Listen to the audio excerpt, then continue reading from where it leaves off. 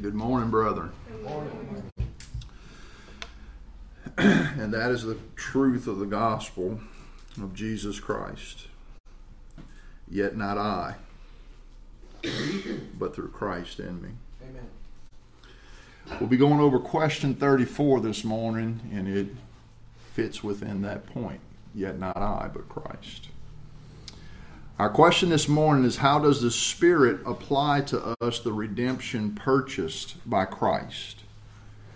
Answer being, the Spirit applies to us the redemption purchased by Christ by working faith in us and thereby uniting us to Christ in our effectual calling. Not that we believe, but that faith has been given to us in order to believe. Let's pray and ask God's help. Father, we thank you again this morning, Lord. I pray that you would be with me and help me, Father, as I teach this morning, dear Lord. I ask for your Holy Spirit, not my words, Lord, but yours. Edify your saints this morning, Lord, and bring glory to your name. Give us ears to hear what you have for us. Bless this time. In Christ's name we ask it. Amen. Amen.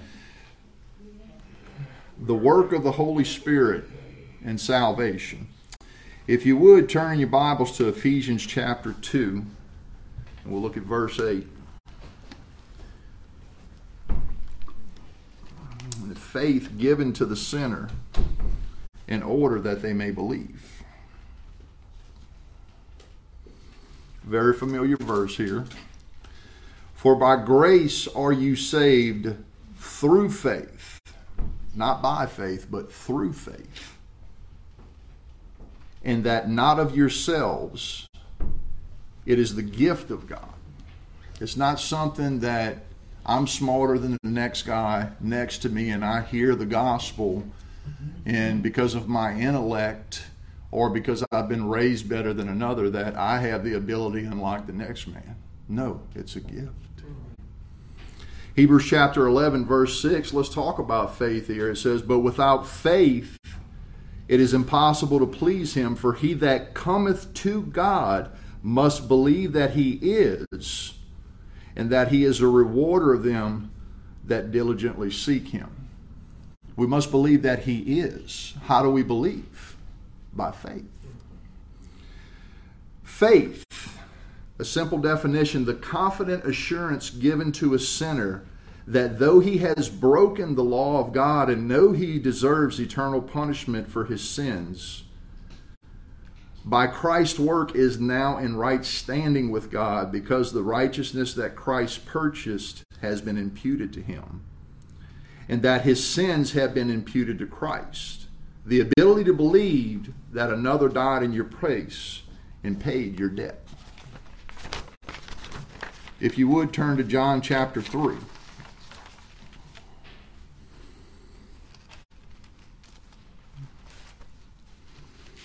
Famous passage where Jesus spoke to Nicodemus. And I want you to notice a few things here. And you'll see the Spirit's work in regenerating a sinner here. Start at verse 3. And Jesus answered and said unto him, verily, verily, I say unto you, except a man be born again, he cannot see the kingdom of God. Something has to happen to him before he could see. Nicodemus said unto him, how can a man be born when he is old? Can he enter the second time into his mother's womb and be born? You see this conflict happening right here. Jesus is speaking spiritual things, and Nicodemus is receiving them naturally. They're only spiritually discerned. A man must be born again first before he could see.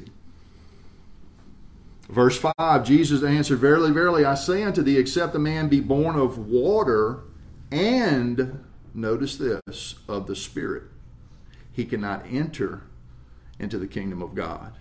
He cannot see it, and he cannot enter in unless he is born of the Spirit. What's flesh is flesh. What's spirit is spirit.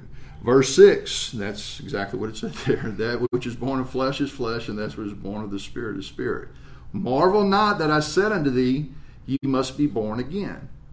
And notice in verse 8 here, it says, the wind bloweth where it listeth, and thou hearest the sound thereof, but cannot tell whence it cometh, and whither it goeth. So is everyone that is born of the Spirit. We're not the determining factor. The Holy Spirit is a determining factor. He goes where he wants to go, and he does what he wants to do. Ephesians 2, again, if you turn there.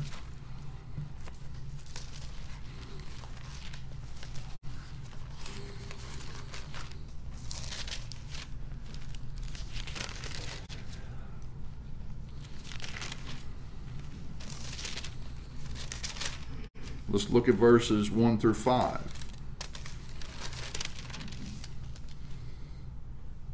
And Paul uses a different word here. He says quickened.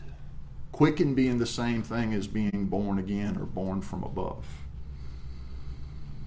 And you hath he quickened, who were dead in trespasses and sins, wherein in time past ye walked according to the course of this world, according to the prince of the power of the air, the spirit that now worketh in the children of disobedience, among whom also we all had our conversation in time past in the lust of our flesh, fulfilling the desires of the flesh and of the mind, and were by nature the children of wrath, even as others, not born again.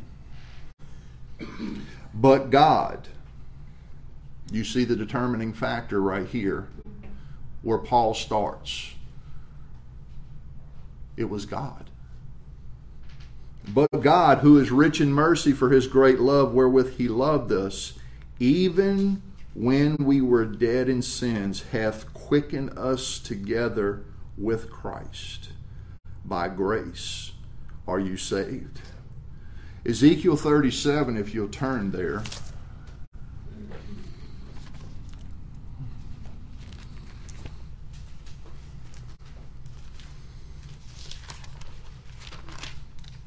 Ezekiel gives this prophecy of the valley of dry bones.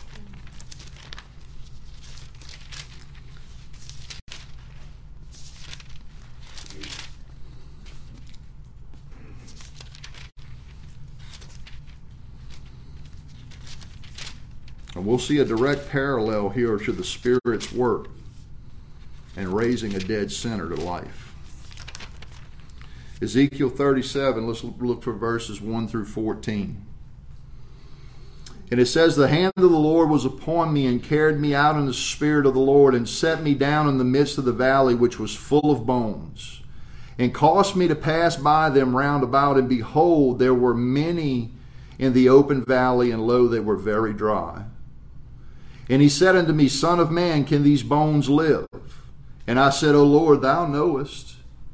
Again he said unto me, Prophesy unto these bones, and say unto them, O ye dry bones, hear the word of the Lord. Thus said the Lord God unto these bones, Behold, I will cause breath to enter into you, and ye shall live.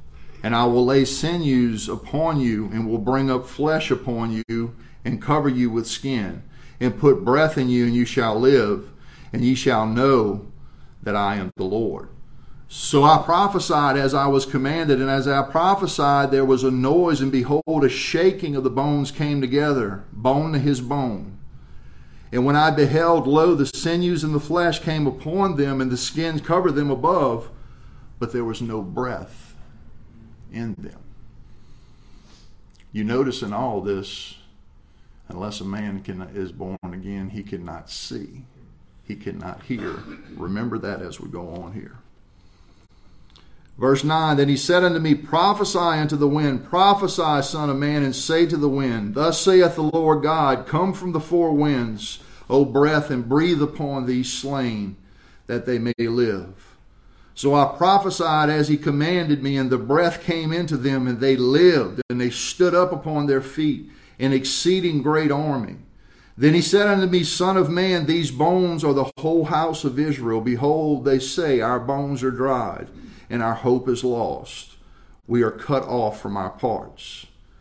Therefore prophesy and say unto them, Thus saith the Lord God, Behold, O my people, I will open your graves, and cause you to come out of your graves, and bring you into the land of Israel. And ye shall know that I am the Lord when I have opened your graves, O my people, and brought you up out of your graves. In verse 14 here, and I shall put my spirit in you, and you shall live. And I shall place you in your own land. Then you shall know that I, the Lord, have spoken it and performed it, saith the Lord. A prophecy of the salvation of what Christ would deliver unto his people. He would put his spirit in them. He would raise them from their dead, sinful nature. Amen. Ephesians 3, if you would turn there. And we'll see in our second part this morning the Spirit's work of continuing faith by the Spirit indwelling in us.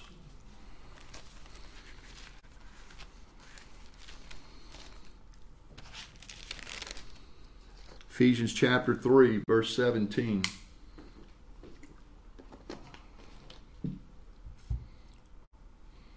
Paul tells the Ephesian church here that Christ may dwell in you, in your hearts by faith. That faith that was given to you, that you being rooted and grounded in love. His Spirit that he gave us. We talked about this Wednesday night with these good works, and these good works primarily being love toward the brethren. How do we serve our Lord? We serve his children.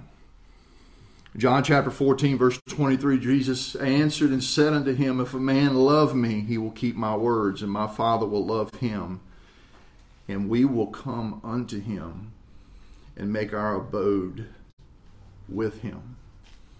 We have the indwelling Holy Spirit living within us, that down payment that God gave us, knowing that we are the children of God.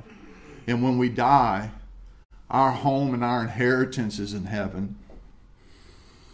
John 14:16, Jesus said, and I will pray the Father, and he shall give you another comforter, that he may abide with you forever. We see this indwelling Holy Spirit in us again here.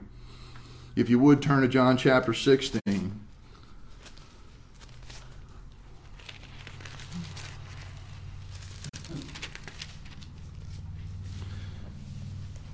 Look at verse 13 here. Howbeit when he, the Spirit of truth, has come, he will guide you into all truth. The indwelling Holy Spirit leads us to the truth. He guides us. He shows us the path of righteousness.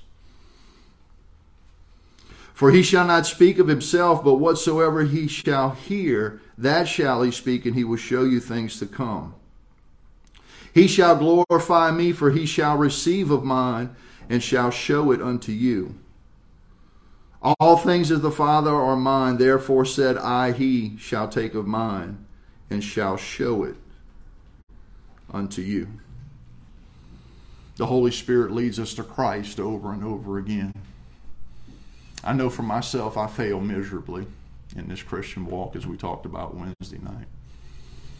And the Holy Spirit keeps leading me to repentance. He keeps leading me to the cross. He keeps leading me to that precious blood that washes my sins away. 1 Corinthians 6, verse 19 and 20. Paul tells the Corinthian church here, know ye not that your body is the temple of the Holy Spirit, which is in you, which ye have of God? And ye are not your own, for ye are bought with a price. Therefore glorify God in your body and in your spirit, which are God's. Notice that. They're God's. The salvation that you have was given to you. The faith that you walk in was given unto you. The grace that you have, it's all been given. If you are a believer, born again by the Spirit of God and dwelt by the Holy Spirit, you are his possession. You belong to him. You were bought with a high price. You are his elect child, and your inheritance is certain. If you would, turn to Philippians chapter 1. We'll go through a couple more scriptures and we'll be done.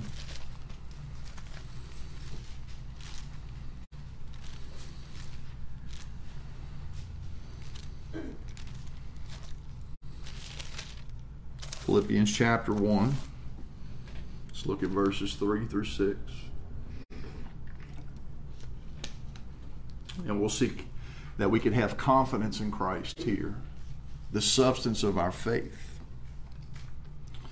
Verse 3, I thank my God upon every remembrance of you, always in every prayer of mine, for you all making requests with joy, for your fellowship in the gospel from the first day until now, being confident of this very thing, that he who hath begun a good work in you will perform it unto the day of Jesus Christ. He'll perform it. Our weak flesh, when we fall short of the glory of God every day, we have hope that our God will see us through till we reach that shoreline. Verse 7, even as is meet for me to think this of you all, because I have you in my heart, inasmuch as both in my bonds and the defense and the confirmation of the gospel, ye are all partakers of my grace. For God is my record. I'm sorry, I didn't read too far. I was supposed to stop at 6. Philippians chapter 3. Let's look at one verse there, verse 9.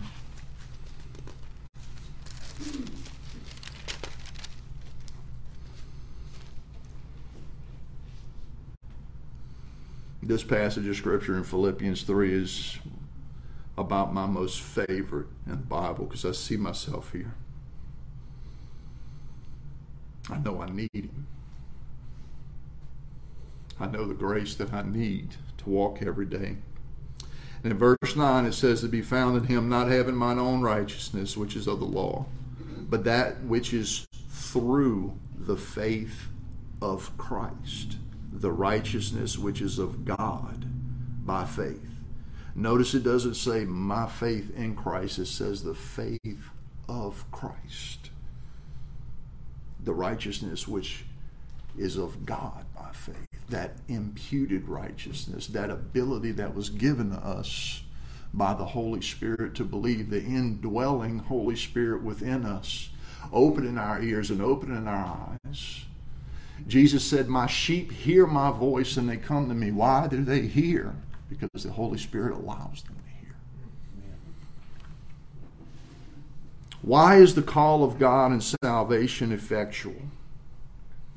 In Hebrews chapter 12, verse 2, it states that Jesus is the author and finisher of our faith. Why is it effectual? Because he who began a good work in you will see it through until that day of Jesus Christ. And I'll leave you with this one verse this morning, Deuteronomy chapter 31, verse 6.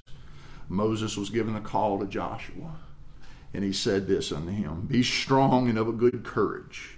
Fear not, nor be afraid of them, for the Lord thy God, He it is that goeth with thee. He will not fail thee, nor forsake thee. Amen. Let's pray.